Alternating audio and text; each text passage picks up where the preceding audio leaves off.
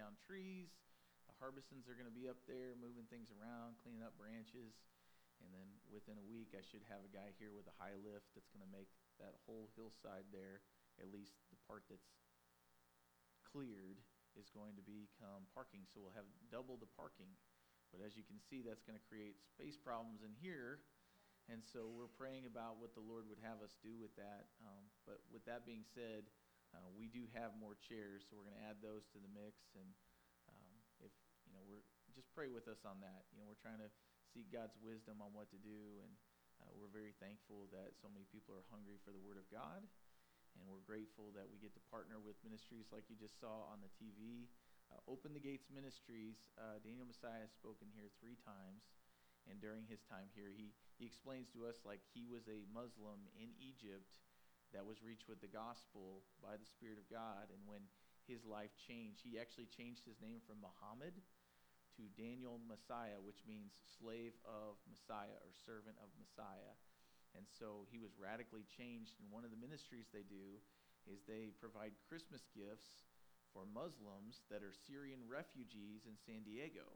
And so as they give these practical gifts to these kids and these families, they celebrate Christmas and they talk about Yeshua, Jesus, the Messiah. And so all that to be said, we support that ministry, and we share the gospel through them by proxy, by financially supporting them. So if you give to this church, that's part of what we do. We always take at least 10% of what comes in here goes to other ministries that we support, and there's blessing attached to that we'll never probably see until we get to heaven and get to see the fruit of God's faithfulness through us. And so all that to say, we will be in Genesis in chapter 21 this morning. And I'll get my clicker. Genesis chapter 21. So if you remember where we were in Genesis, God has created the world, the heavens, everything in it, and he's created human beings. Man, Adam is the word, means man. And through Adam, he has created this creation that reflects his glory in a unique way that none of the rest of creation reflects. And as his creation has been made, he then goes in chapter 1 through 11 and shows his interaction with humanity in general. And every time God shows his grace to humanity, guess what? We screw it up. To the point that he starts over by flooding creation and killing off man who was completely sinful in every one of his thoughts, except for one man, Noah. And through Noah comes his 3 sons, Shem, Ham, and Japheth. And those 3 sons, through them, I just read it this morning, come the rest of us. We're all descendants of Shem, Ham, or Japheth. But through the descendant of Shem comes this man who was an idol maker. And his name is Abraham, or Abram. And Abram was a descendant of Terah. And he was brothers with Nahor. And all the things that you love to read in the Bible, the genealogies. Who doesn't want to read somebody else's genealogy? But the reality of it is that we are descendants of these people that we're reading about, even in the book of Genesis. And so as we see all of these descendants, we also see their lives. And what I love about the Bible, and some people don't quite understand, is that the Bible's very, very honest about its characters and what we might even call its heroes. So as we look at the lives of these people, we come into contact with not only God's grace in their life, but also their sin. And if you remember a couple of chapters ago, God had told Abram, I'm going to give you a descendants, as many as the sands on the seashore, as many as the stars in the sky, I'm going to give you descendants. But the problem was they were barren. And so God said to them, if you will, this is the sign that you will see. Behold, the old woman will bear child. Think about that in context of Christmas that we just celebrated a few weeks ago. Behold, this will be the sign to you. A child will come from not a barren woman, not an old woman, but a virgin, something that had never been done before. And so he relishes in fulfilling his promises in seemingly impossible situations. And as we open up chapter 21 today, what we find is that God completely fulfills all of his promises. So we begin with a birth. Genesis 21, verse 1. The Lord visited Sarah, notice this phrase after that, as he had said. The Lord visited Sarah as he had said. And the Lord did for Sarah as he had spoken. So he fulfills his word.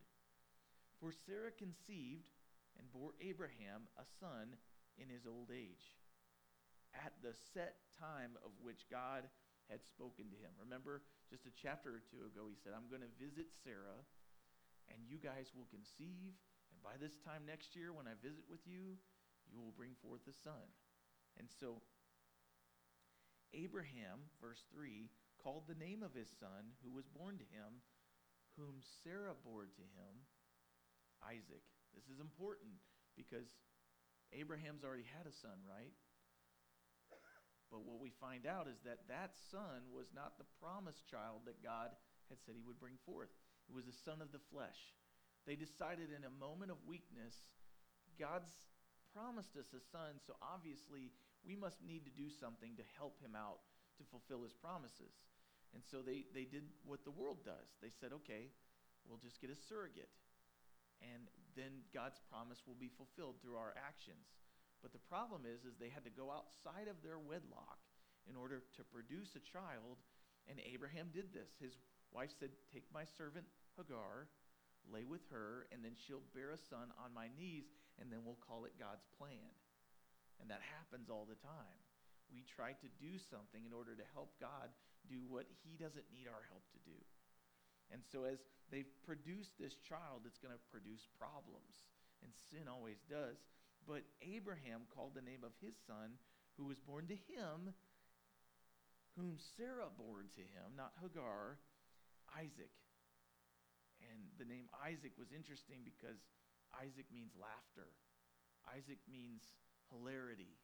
And so when Sarah was told, you're going to bear a child in your old age, she did what? She laughed. Now, the first time she laughed, she was laughing in skepticism, and she was hiding when she laughed. She was in the tent while Abraham was interacting with these three men that showed up mysteriously. And Abraham laughed like, oh my goodness, how God's so good. And she laughed while hiding in the tent. And when he said, why did your wife laugh? Sarah said, but I didn't laugh. He said, no, but you did. You laughed. You think this is impossible. But now when Sarah laughs in this passage, she's going to laugh openly, unashamed, and she's going to laugh with ingenuous. She's going to be genuine in her laughter. There's going to be joy in this laughter. So verse 4 says, Abraham circumcised his son Isaac when he was 8 days old, as God had commanded him. Now, a little sidebar. We don't want to get too far in the weeds. Why did they circumcise on the 8th day? Well, in the human body, there's this vitamin that's produced into the bloodstream at 8 days. It's vitamin K. And vitamin K, when it comes into the bloodstream, gives you the ability for your blood to do what? To scab, to coagulate, to not bleed out. So you wait 8 days, you circumcise your son. God told them on 8 days. Did he explain the science behind it? Absolutely not. He said, circumcise your young men on the 8th day. But what we find out later is that the wisdom of God was ahead of science a little bit. Just a little bit. And so as they circumcised their children, there would be blood, but it would stop itself. And so God's wisdom is shown in the 8th day. So he circumcised him on the 8th day as God had commanded him, out of obedience. Verse 5, now Abraham was 100 years old when his son Isaac was born to him. And Sarah said, God has made me laugh, and all who hear will laugh with me. She also said, who would have said to Abraham that Sarah would nurse children? By the way, who did say that?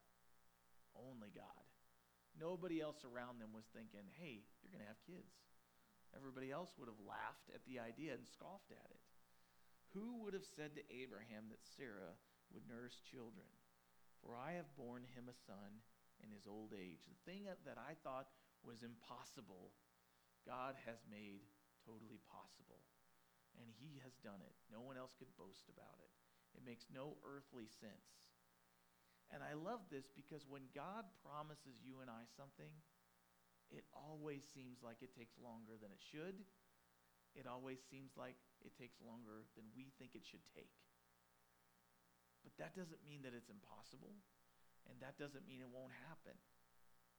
But God always comes through. If he promises to do something, he is a perfect Father, and he will fulfill it. If he's told us that if we do this, then this, guess what? Do it. It's a blank check. You can take it to the bank. It will always have sufficient funds. And so typically, he takes way longer than we expect or desire. And this does two things. It prepares us to receive the promise, but it also tests our heart and sees if we're really in it for what he wants to do or if we're going to do our will above his. And then at the same time, it says at the set time, verse 2, at the set time God did this, aka according to his plan. He had set a time when he was going to do it. It wasn't outside of his purview when it took place. It wasn't because they messed up. He was preparing them to receive the blessing and to be able to handle it. So, all that to say, who would have said, and here's the baby. And I put this picture here because every picture I found of Abraham and Sarah made them look like ancient and old, and that might have been the case. They might have looked totally 100 years old. But just a couple chapters ago, Abimelech was sending for Abraham's wife. So it makes me think that she might have looked a little younger than her age. But all that said, no doubt a baby and the joy that's attached to new birth. It's interesting to me. You watch grandparents and you watch how they interact with their kids, and then the grandbaby comes along. And all of a sudden, they're making the dumb noises again. Oh, boo, boo, boo, boo, boo. Ooh, you know, and I love it because when there's new birth inside our hearts. There's new hope. There's new life. Old people or older people get this like, oh my gosh, there's a reason for me to exist now. I can be a grandparent. And in that existence, all of a sudden, all the things they did for you when you were growing up, no bars hold. Here's all the candy you want. Come to grandma's house. And there's no rules practically. And parents get so frustrated by that. Like, you never let me do that. That's how it goes. All of a sudden, they're going, all the hills I died on as a parent, I wonder if they really mattered. Because my kids turned out to be turds anyway, and I didn't spoil them. Anyway, verse 8. So the child grew and was weaned. And Abraham made a great feast on the same day that Isaac was weaned. What does it mean for a child to be weaned? We think about that with puppies. You know, if you're going to give away puppies or sell puppies, like you have to wait until they no longer need their mom before they're separated from mom. And the idea of being weaned, of maturity, is that no longer needing milk from mom, but now able to eat solid food. And I love this because on the day, at the time that Isaac was no longer needing milk, and he was moving on to solid food, in those days, many times they would breastfeed until about 3 to 4 years old, which means at this time, Isaac's 3 to 4 years old, and Ishmael, his older half-brother, is about 17 or 18. And so there's this coming of age in both child's lives, and yet Ishmael's not getting a party. Isaac is, because he's eating solid food. This is the sign of a healthy child. But it's also the sign of a healthy believer. Because if you turn to Hebrews in chapter 5,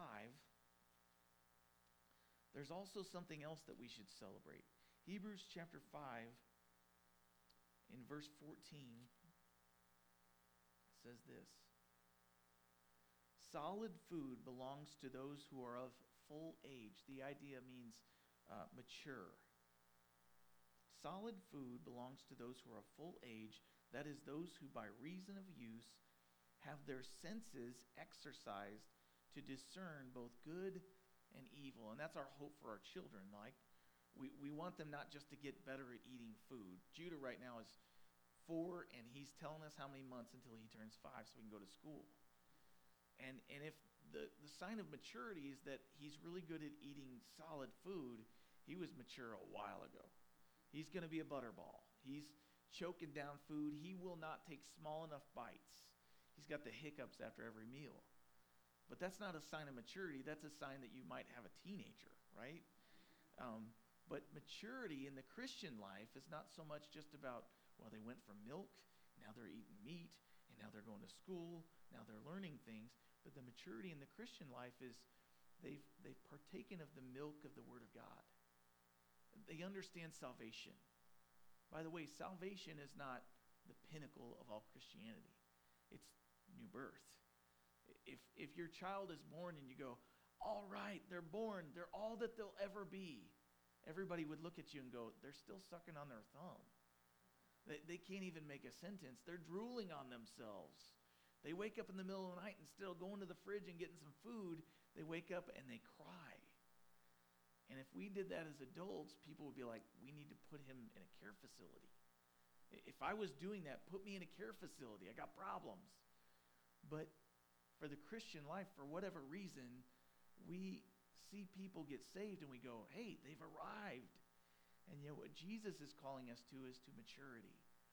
And when we grow in the faith, when we grow in the grace of God, as we, by reason of use, read the Bible, and we start to learn to apply it to our lives, that's when the party should happen. When your children go from going to children's church and watching Bible DVDs and singing praise songs, and then one day they come to age where they go, I feel like this faith needs to be my own. I can't just lean on my parents anymore. I need to take what I'm learning and use it myself and believe in Jesus as a disciple. That's when the party needs to happen, because that's when they've realized I can't be saved because my parents are. Going to church doesn't save me. Saying a prayer at camp doesn't save me. But now I need to live with God in my own walk and exercise what he teaches me, and that's when real new life begins. That's when we can recognize that, hey, they're making this their own. They're coming of age. They're walking without somebody holding their hand. And that's what Paul wrote to the Hebrews, or I believe Paul wrote to the Hebrews, that by exercising what we learn, we become mature. And we get off the milk and we start to eat red meat, steak. God has steak for you. And some of you are still stuck on the sippy cup. But God wants to feed you the meat of the Word. He wants to give you growth and protein so that you can be strong in the faith, and so that when 2020 happens, you're not going and crying like you still need a bottle, but you're going, it's okay, God's got it. I understand from his Word that he's going to sustain me even in the worst wilderness. He's going to provide for my family. He's going to bolster everything that we do, and it may not feel good, but he's working all things together for good because I love him and because I'm called according to his purpose for my life. This bad thing's going to be good for me. It's like he's sending me to weight training, except instead of WEIGHT, it's WAIT training. 2020 it was weight training, waiting on the Lord, whether it was waiting through quarantine or whether it was waiting, whatever you might have had to wait through, getting through COVID yourself, personally. Maybe it was a surgery. Maybe it was waiting to see your family because you missed them and they wouldn't be around you. Maybe it was waiting to come back to church for a season. All of those things were training us not to trust in whatever we had placed our trust in, but training us to trust God instead of a system, instead of a program, instead of a shot, instead of whatever you trusted in.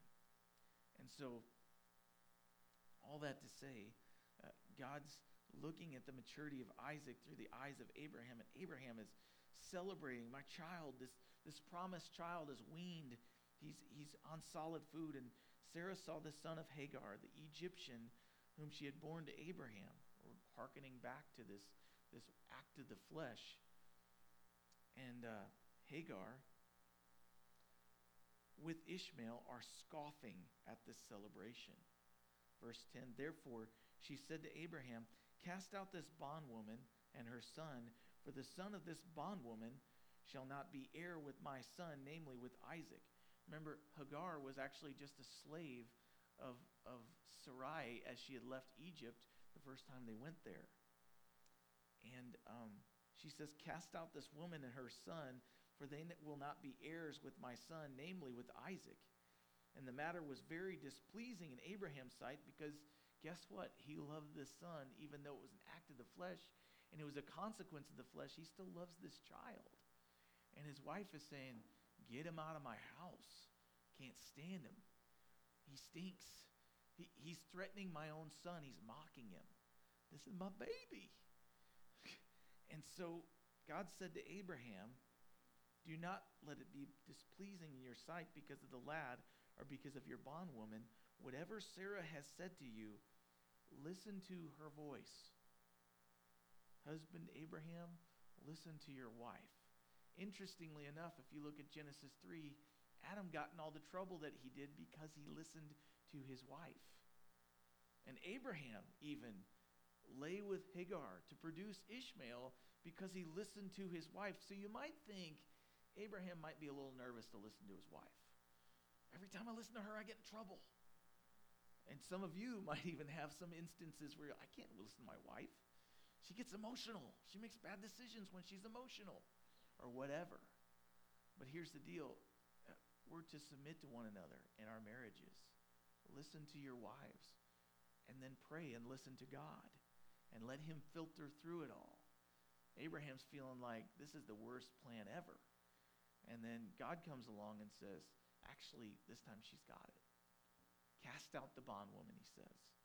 God said to Abraham, do not let it be displeasing in your sight because of the lad or because of your bondwoman.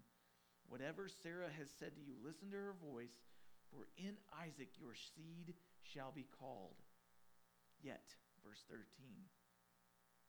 I will also make a nation of the son of the bondwoman, because he is your seed. Abraham, I've made promises to you. And those promises are promises that I will fulfill. Remember, he always does. So I'm going to make a nation of this son also, because he is your son. And so God makes a promise about Ishmael. So this child of the flesh, by the way, there are two natures in the Christian. There's the fleshly nature of the old life that still tries to rear its ugly head and run things, and there's the spiritual nature. And the flesh always mocks the spirit. And the spirit is always able to overcome the flesh, but we have to submit to God and then resist the devil, and he will flee from you. So all that said, the advice from Sarah, cast out the flesh. And in the Christian life, we are always to kill the flesh. And Matthew chapter 16, verse 24, God said, through Jesus, the Son of God, God himself, said, if anybody would follow me, he must first deny himself. Deny the flesh. Take up his cross. The cross was meant to kill the flesh, and it killed Jesus. And then follow me. Deny yourself, pick up your cross, and come after me. Follow me. And so in Galatians, Paul picks up on this particular story in Genesis and says this. If you turn to Galatians chapter 4.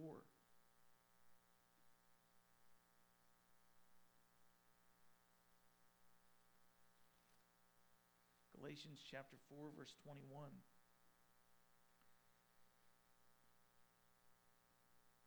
It says, tell me, you who desire to be under the law. These were legalistic people. They loved rules and regulations, and religious people do. He says, tell me, you who desire to be under the law, do you not hear the law? For it is written that Abraham had two sons. Sound familiar? The one by a bondwoman, and the other by a free woman. But he who was of the bondwoman was born according to the flesh, and he of the free woman through the promise of God, which things are symbolic. See, the Old Testament has all these stories and narratives, and they're all symbolic of the Christian life, and they all point to Jesus. He says these two children were symbolic, for these are the two covenants. The one from Mount Sinai, which gives birth to bondage, which is Hagar. For this Hagar is Mount Sinai in Arabia, and corresponds to Jerusalem, which now is, and is in bondage with her children. But the Jerusalem above is free, which is the mother of us all. For it is written, Rejoice, O barren, you who do not bear. Break forth and shout, you who are in labor. For the desolate has many more children than she who has a husband. Now we, brothers and sisters, as Isaac was, are children according to the promise. But as he who was born according to the flesh persecuted him who was born according to the Spirit, Ishmael persecuted Isaac, even so it is now.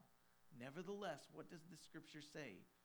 Cast out the bondwoman and her son, for the son of the bondwoman shall not be heir with the son of the free woman. So then, brethren, we are not children of the bondwoman, but of the free. And so we are children according to the promise that God gave to Abraham. We're children of the promise. The promise was that the grace of God. If it was rules and regulations, by the way, Abraham, after he sinned with Hagar, would never have been given the child according to the promise of God through Sarai or Sarah. She couldn't have been, because Abraham messed up. Abraham sinned against God. Abraham sinned against his wife. Abraham created a child by having an adulterous relationship. Again, I want to point out that it's encouraging to me that when men and women in the Bible sin, that God's grace is still able to abound if they repent of their sin, forsake their sin, and move forward trusting in the grace of God to redeem the situation. He redeems it. He says, cast out the woman, the sin itself, and cast out the fruit of the adulterous relationship. And in this case, it happens to be a person, Ishmael. So though Abraham disagreed with Sarah, God then confirms Sarah's wishes. Cast out this child and her mom, but I'm going to bless him by grace because he is your seed. So verse 14. So Abraham rose early in the morning, took bread and a skin of water, and put it on her shoulder. And he gave it and the boy to Hagar, and he sent her away, and she departed and wandered in the wilderness of Beersheba. Now, remember this, in the context, Abraham's a rich man. He's been given cattle and sheep, and he has all this gold, and he's doing well for himself. But what does he do when he casts out the bondwoman and her son? Here's a loaf of bread, and here's a canteen. Here's some water. Bread and water. Why is he doing this? Did he not think about the fact that they're wandering through a wilderness? Which wilderness we think of like the woods. There's going to be a creek there. They're going to figure it out. There'll be some animals. No, they're crossing the desert. He's sending them out into the desert in the Middle East. Not just like our version of a desert, but some of the worst desert. He's doing this according to faith. He's not being mean. He's not being harsh. He's trying not to take the provisions that are Isaac's and give them to Ishmael. God just said, I'm going to bless Ishmael. I'm going to take care of him. I'm going to make a nation of him. So if he sends him out into the wilderness or this desert, guess what? God's promised to make him a nation. So he's going to provide for him. He's going to make sure. And what we find out is that Abraham, the provisions he sends don't last long. People's provisions for you will never last long. I don't care how good a friend they are. They're going to run out. God's provisions won't. When you trust him, he will provide water. He will provide bread. He's promised to provide covering and clothing. And so all that to be said, he promised to care for him, so Abraham trusted that promise for Ishmael and Hagar. And so Hagar, as she is heading out, lost my place. The water, verse 15, in the skin was used up. And she placed the boy under one of the shrubs in the wilderness, and then she went and sat down across from him at a distance of about a bow shot. I don't know about you guys, but a bow shot for me is not very far. I'm hoping that she was a little bit better of a bow archer. An archer, that's the word. And so a bow shot, she didn't want to be near him because she knows he's going to die. She believes he's going to die. And so she social distances herself from her son because she doesn't want to hear him die. And as she does this, she went and sat down across from him. And she said to herself, "Let me not see the death of my son." So she sat opposite him, and she lifted her voice, and she wept. She did what any mom would do. She cares about her son. He's all she has left, and she weeps. She sits down, and she cries. This seems like a story we've heard before. If you remember, when she conceived and became pregnant from Abraham, she was treated very harshly by a bitter, barren woman by the name of Sarah. And so she left in a tussle. She was upset. She left and she went to the wilderness, and the Lord visits her there and says, "Hey, go back, submit yourself to your master, and when you get there, do all that she says." And so she's done this. Now 18 years later, here's this child, and she's going to watch him die in the wilderness like she thought she would before. And as she's there, God heard the voice of the lad, and the angel of God called to Hagar out of heaven and said to her, "What ails you, Hagar? Fear not, for God has heard the voice of the lad where he is. Arise, lift up the lad, hold him with your hand, and I will make him a great nation." So interestingly enough, she's in a desperate spot. They have nothing but chaos wandering through this woman's brain. She's distressed. She's crying, and in the meantime, apparently Ishmael was doing something that Abraham had showed him. He was praying. "I've heard the voice of your son." And so the Lord responds to this lad's voice. So then verse 19, after he said, "Arise, go hold him with your hand, I'll make him a great nation." And then verse 19, as she's doing this, God opens her eyes, and she saw a well of water. She went and filled the skin with water and gave the lad a drink. So God was with the lad, and he grew, and he dwelt in the wilderness. He became an archer. He dwelt in the wilderness of Paran, and his mother took a wife for him from the land of Egypt. So Hagar had named her son, by the way, Ishmael, after the God who heard her in the previous situation. And so here she is. She's in a very similar situation. She's forgotten. Even though she named her son, "I've seen the God who hears." Now she's in a spot where she feels like no one hears her voice. God hearkens to the voice of her son. His name's God Hears. And God provides for them in the wilderness and opens her eyes, perhaps even, to see a water well that was already there or miraculously placed there, whatever it was. If you've ever been in a spot, many times God's already provided for you, and you're blinded to the fact that he's already done that. So God has to open her eyes. And she sees for the first time this well that's sprung up in the middle of the desert. Hagar hears God's voice and sees his salvation. Now, is this salvation Jesus? I believe that it is, because Jesus even called himself to the woman at the well. He said, if you knew who I was, you would ask for me at this well to give you a drink. And she goes, "Well, you don't have anything to draw water from this well."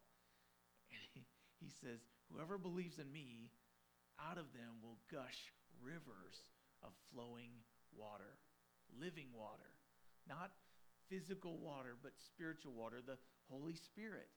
And so here we have Hagar experiencing this in Genesis. So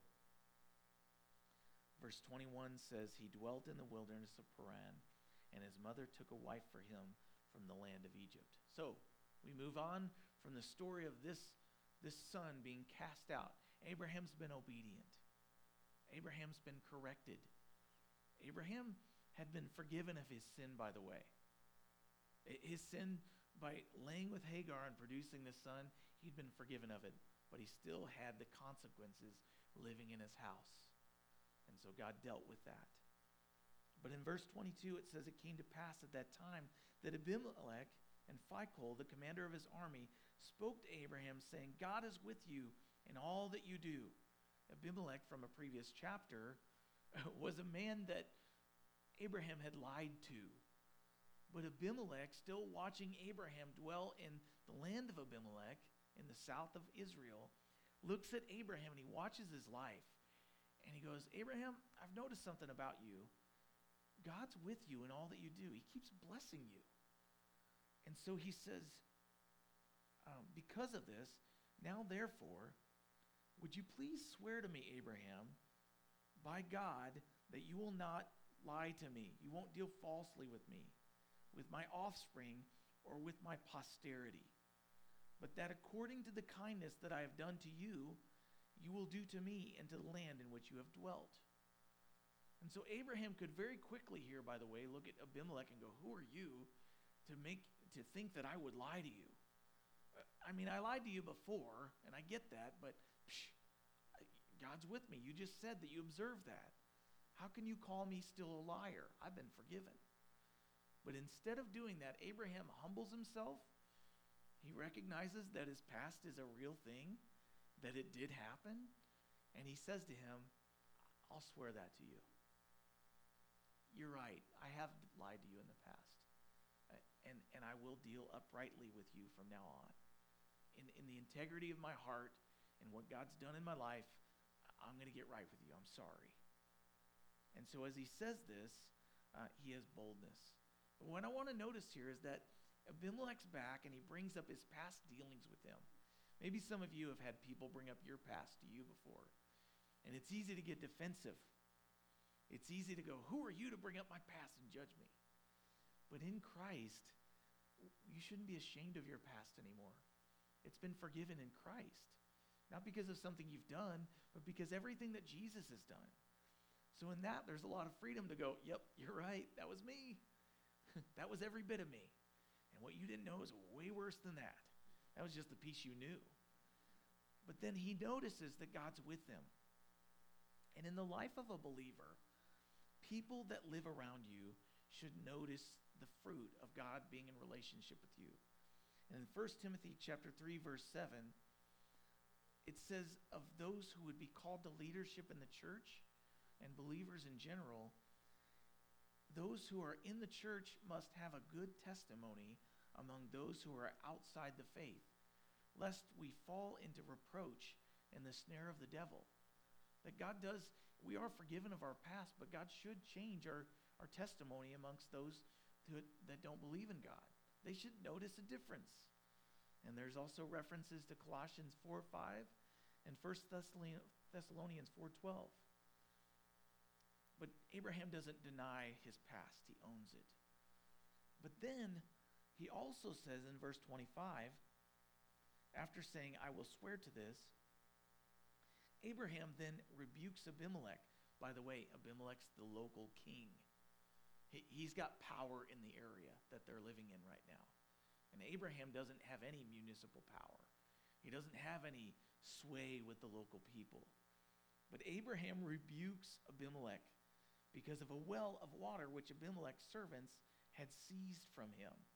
He's been stolen from. He's receiving the fruit of lying to Abimelech, and Abimelech's servants see that, and they steal a well from him. They're not being good neighbors. And so Abimelech said, well, I do not know who has done this thing. You did not tell me about it, nor had I heard of it until today. So Abraham took sheep and oxen and gave them to Abimelech. You know, we worry about property lines. Who's using my resources? Who's tearing down my fences? Or maybe, who shot a deer on my property? Who was driving down the road and spotlighted? You know, whatever it might be. And that type of stuff wells up in us and we go, I got rights to this property. I'm going to sue you. I'm going to deal with you like you've dealt with me. And what Abraham does, instead of talking to everybody else about what Abimelech's people have done, he goes to Abimelech. Like Matthew 18, if somebody sins against you, go talk to them individually. And I don't know about you guys, but I hate controversy. I would much rather be passive aggressive. I'm not going to say anything to you, but I'm going to tell everybody else about it. And then later, when you're all bitter about it because I didn't tell you, and you know that I know, but we're not talking about it, but I know that you know, and drama, we thrive on it. Get over the drama and go talk to the person. Abraham has knelt before God, the King of Kings, and he's repented of sin, and he's walking uprightly, and it makes him able to, since he's dealt with the log in his eye, he's going to go deal with the splinter in his neighbor's eye and go, hey, you've done this against me, and rather than me getting embittered by it, why don't we just talk it out? And so he does this. Now, you might think, what's the big deal? Well, in a desert, water's kind of important. It's like gasoline. You know, like I can't drive anywhere without gasoline. So if somebody shuts down all the gasoline, we're going to be pretty upset about it. And so he says, I need to dig another well, but we need to do something different this time because otherwise I'm going to dig this well and they're going to steal it again. What are we going to do about this? So they decide to make a covenant amongst themselves. And a covenant is an agreement to work together in tandem. But the way they would cut covenant is someone would bring animals, and they would do what we all love. Cut animals in half, spread them apart, and then the two people making the agreement would walk between those animals together, and they'd say, here's our agreement. I agree to this, and I agree to this. And if either one of us doesn't hold up our end of the bargain, we'll be like these animals. We'll be cut in half. We'll be dealt with harshly. It's pretty serious. It's a blood oath, if you will. And all that to say, so Abraham makes an agreement with them. Since we're being honest, let's deal with the rub we have with one another, and let's make an agreement. And so Abraham took sheep and oxen from his own flock, and he gave them to Abimelech, and the two of them made a covenant. And Abraham set 7 ewe lambs of the flock by themselves. Well, this is different. This isn't like a normal covenant.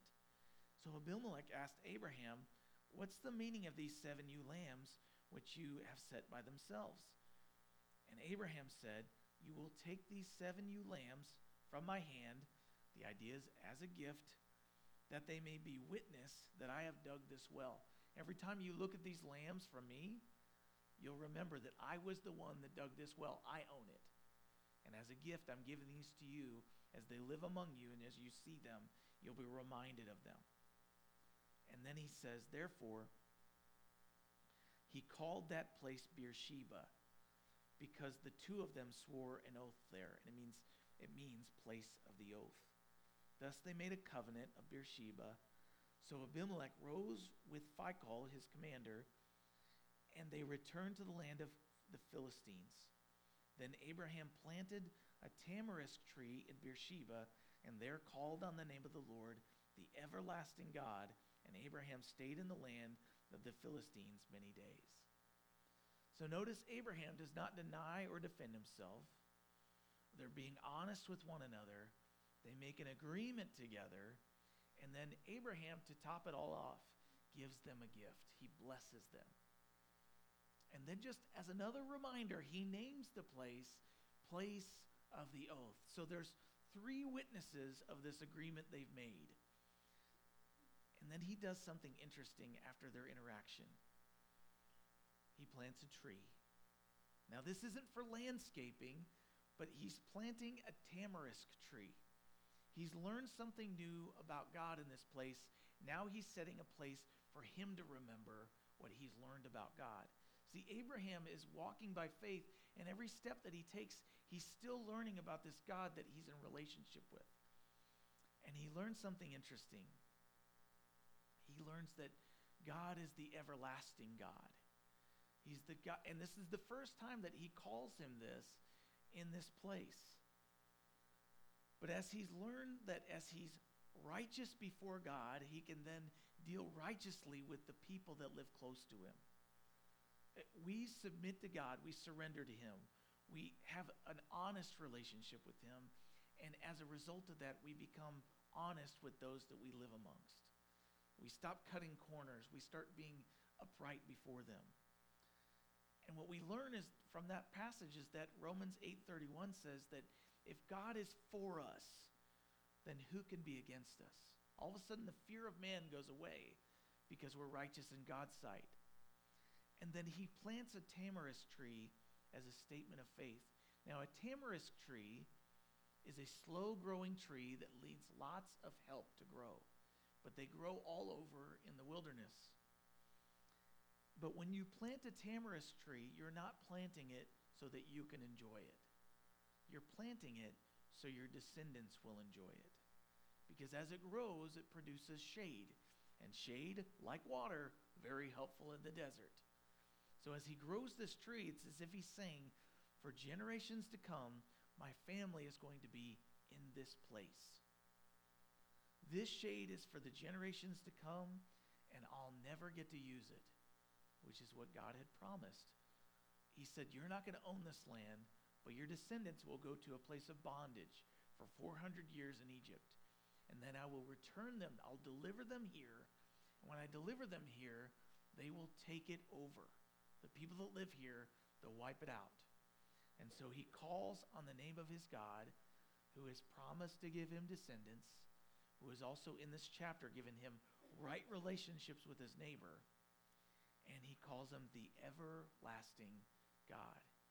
He's trusting that this life that God's given him in this covenant relationship is going to be an everlasting life. And so, as he worships, he's doing all these things to remember God's faithfulness. Because Abram, even in his own understanding, is looking back on his own life going, I haven't been faithful to the agreement, but God has to me. And so as we get ready to take communion this morning, what I want to show you is that communion is meant to be a place of remembrance, like the tamarisk tree, like the sheep that were given. It was all a witness to something that we're remembering back to. God planted a tree on Calvary. And Scripture says, cursed is every man who hangs on a tree. And on that tree, Jesus Christ was like the animals. He was bled out to make a covenant, an agreement saying, I'm going to make this covenant with you. If you'll believe in my Son, then salvation will be yours. And this salvation won't be a temporary one. It will be an everlasting salvation. And so when we take the bread, we're remembering Jesus gave his body, the Lamb of God who took away the sins of the world. And when we drink the juice, the cup of salvation, instead of drinking the cup of wrath, which we deserved, we get to drink the cup of salvation. The blood of Jesus that cleanses and washes away all of our sins. And it's all symbolic, remembering back to what God did, remembering back to what he did for you and I, specifically as believers, but then also looking ahead to the ways that he's promised to save us practically and then eternally, spiritually. He has saved us. He's set us apart so that for all eternity we'll spend it in communion with him. This is not the best meal, by the way. It's just a foretaste of what heaven is like. Because we will eat way better bread, and we will drink way better wine, and it's all going to be celebrating what God did for us. And we will be unhindered from time. We'll be unhindered from temperature and exhaustion. We'll be unhindered from seeing him. But until then, he says, do this as often as you drink it, remembering me. No longer do we have to live in shame and remember our past and our sin and all the stuff that weighs us down. But now as believers, that stuff's all been dealt with, and we remember him. We remember his sinless life. And so we take open communion here, which means that if you trust Jesus for your salvation, you call yourself a Christian and you believe that he's all you need, then you get to take communion. It's grace. Grace is God's undeserved favor. Just like Abraham. I guarantee you got some Ishmaels in your past.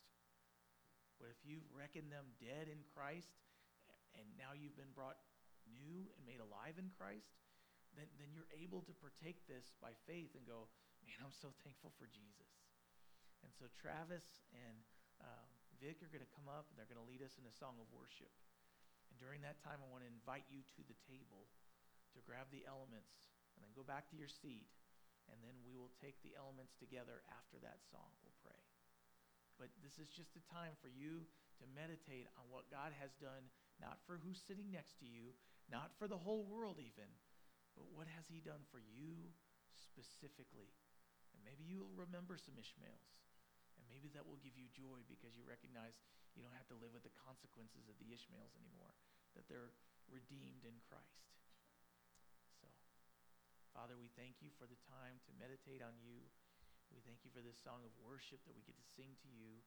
And we thank you for the blood and the body of Jesus presented for us, for the forgiveness and the removal of sin, and for power to overcome. And we just want to spend some time meditating and being thankful for Jesus given to us. In Jesus' name.